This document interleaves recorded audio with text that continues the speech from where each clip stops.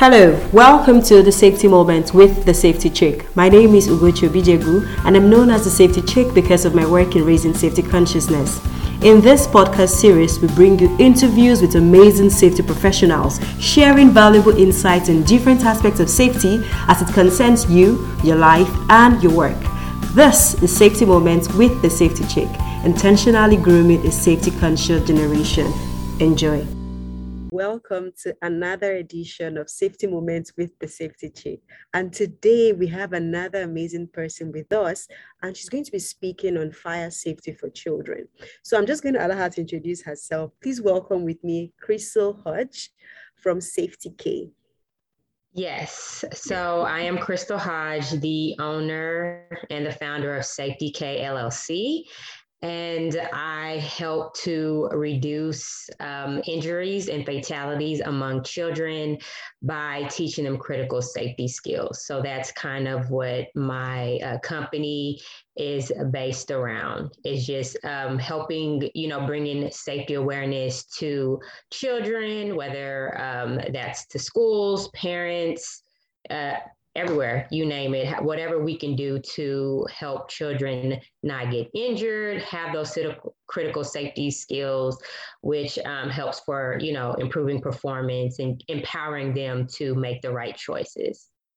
Awesome. I love it. I love it. And I love it because it's just what I believe, it's what I believe. And so when I found you, I was so happy that, there's someone out there that is also speaking to the children and providing them with information.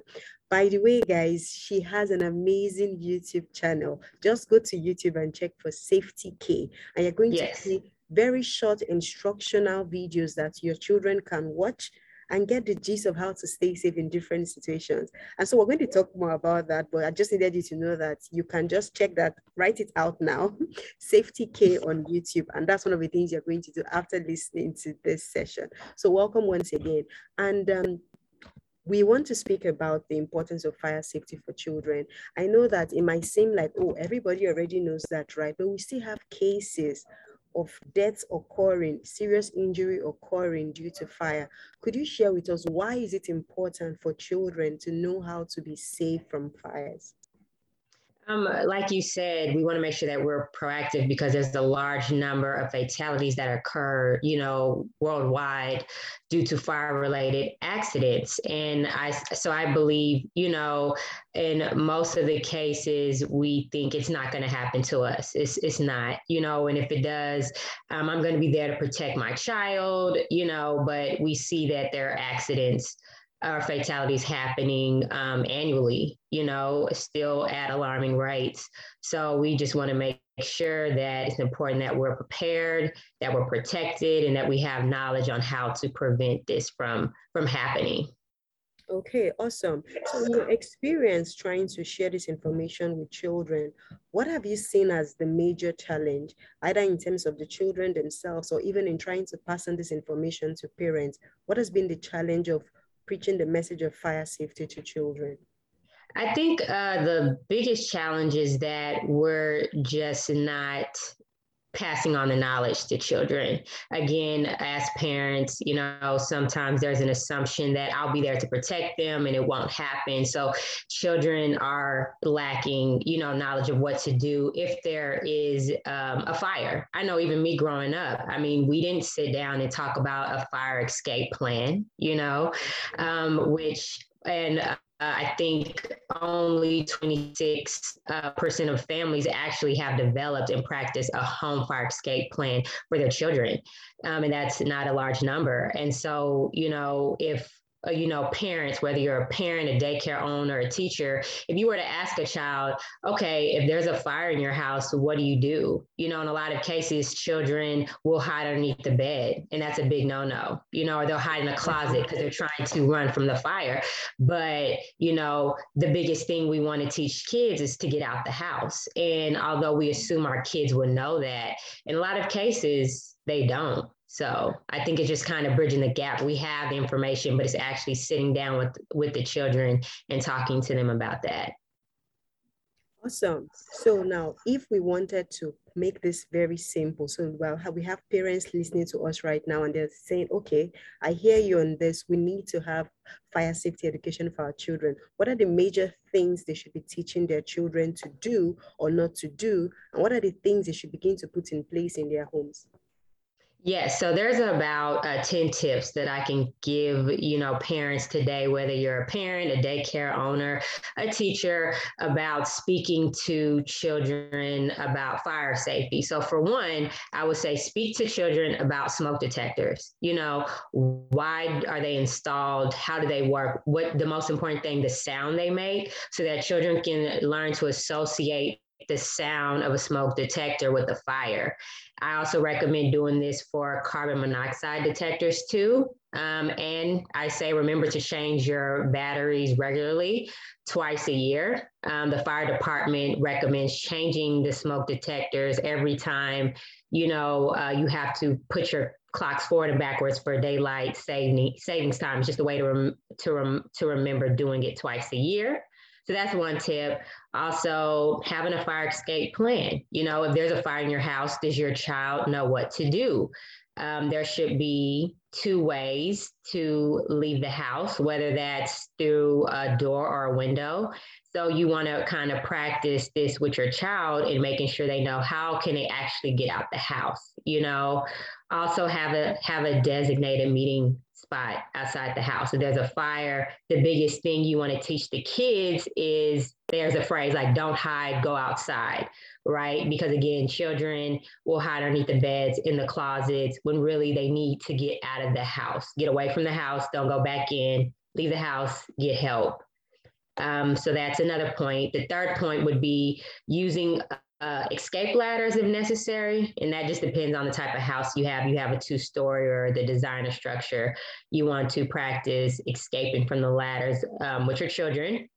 And also, a fourth tip is to practice opening the windows with your kids. So you want to make sure that they're not stuck closed, especially for bedroom windows, if they need to be open in the event that there's a fire.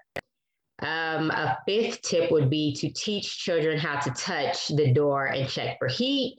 So have a towel and teach the children how to touch, the doors to see if it's hot. Okay, don't go through that door because most likely there's a fire nearby. They need to find another way of escaping out, whether that's another door or a window. Also, a good practice, tip number 6, is to use your hands, not your eyes. Like if there's a fire, there's a lot of smoke and you want children to get low to the ground, do different exercises with the children. Have them blindfold them, have them close their eyes. They'll really be into that. And have them touch their way through the dark to their designated escape, their designated area, the meetup spot, or the door to escape out of. 7, which many of us have heard, stop, drop, and roll. So teaching children to do this if their clothes are on fire. Okay, so if they know there's fire in the house and their clothes are on fire, they need to get out the house. But if they're actually on, their clothes are on fire, we want to make sure that they know how to stop, drop, and roll. So doing that exercise with them. There have been many fire-related injuries that could have been avoided if, children did this versus running with fire on their clothes. So again, sharing that with them is very important. Tip number 8, again, they want to get out the house. That's priority, and not go back in. Sometimes, children may want to go in to get a pet, help another family member in, have a very precious item, but really they need to know to, exit the house and to stay out of the house or the building until help arrives.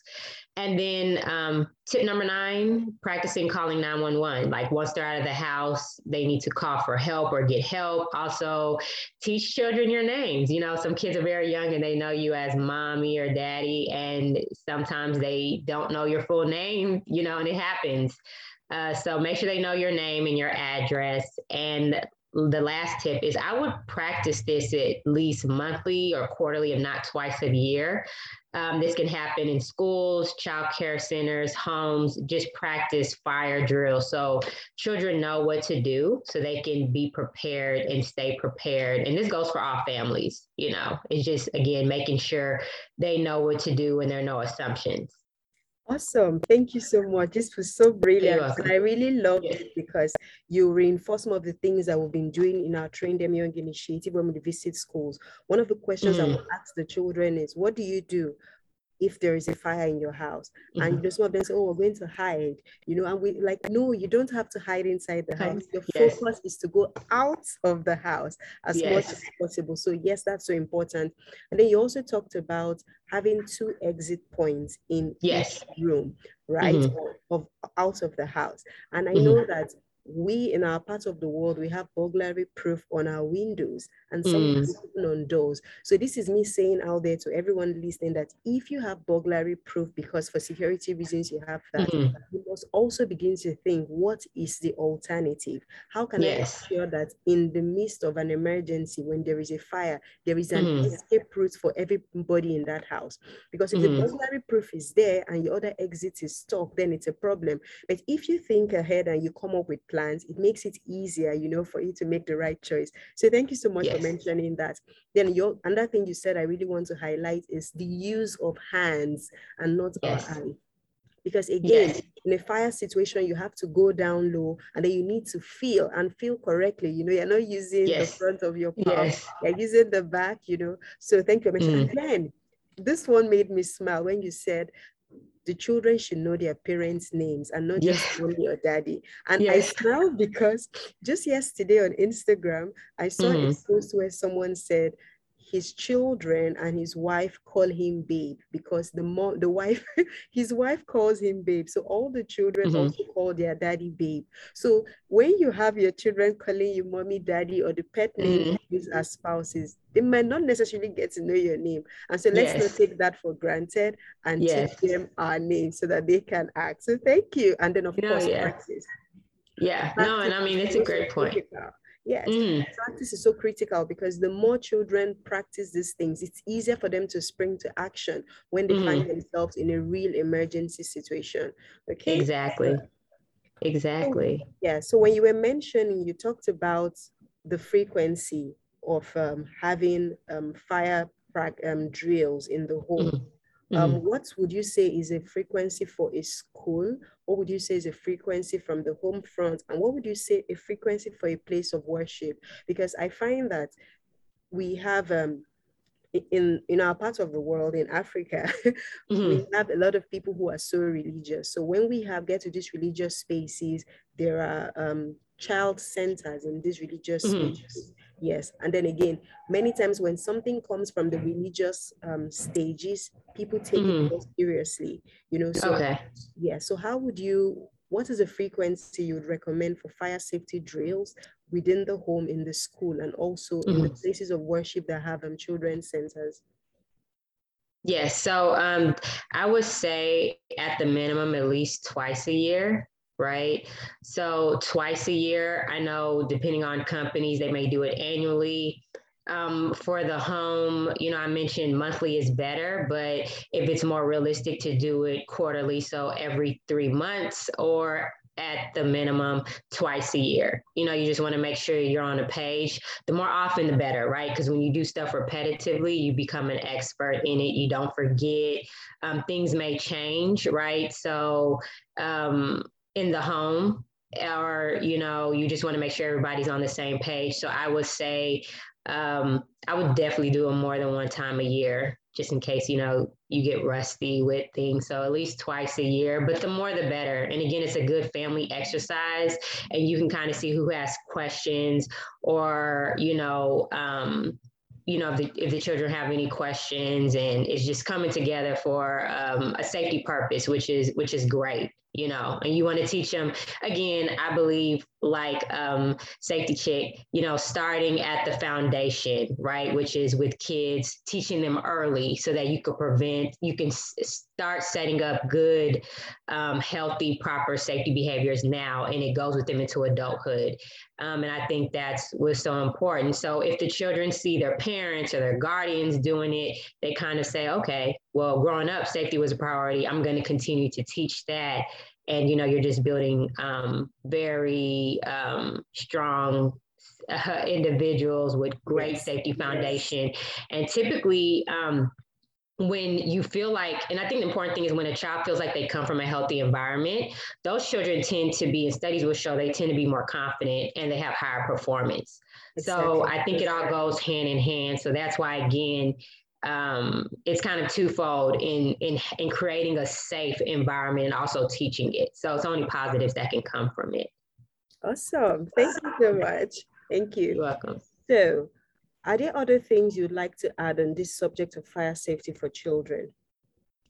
Yeah, so even when I mention carbon monoxide, I think it's also goes hand in hand, right?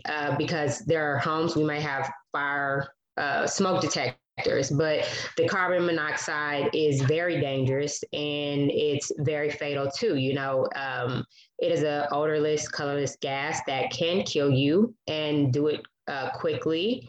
And so it is found in fumes, produced anytime you burn fuel in cars, trucks, stoves, grills, fireplaces, furnaces, and it kind of builds up outdoors, and it can be very fatal to people and to animals. And so having those detectors in your house too, is important. And you can get those at your local stores. I know here in the United States, you have your Walmarts or your Lowe's that carry these, your Home Depot that carry these, and they're pretty price reasonable here. And so, add that also into your house. That's another form of protection because you never know. And so I would add that with fire safety. But fire safety in general, they're teaching it at the school. So I definitely believe it should also be done at the homes, Yes. It's pretty important. Awesome. Yes, I also love the part that you mentioned how it's important to have these drills as a family. It creates that experience because, it's something that I've been talking about with parents on the importance of having what I call family safety meetings, which is not really meetings per se, but, it's just that opportunity for families to bond, have an exercise, learn a thing or two, and then, of course, still have fun in the process of sharing safety knowledge. All right, so I know that the people who have listened to this session, they probably would love to contact you because they like what you have shared. And again, because I've mentioned the educational videos you have on your YouTube channel. Yes. So what is the best way for people to get in touch, people who would like to contact you? Yeah, so you can contact me directly at Safety K, and K is spelled K-A-Y. So it's safetyk715@gmail.com. You can also follow me at Safety K on Instagram. And I also have a new Facebook and LinkedIn page. And you can just look up Safety K LLC. And as Safety Chick mentioned, I do have a YouTube channel. It's Safety K Tips for Kids.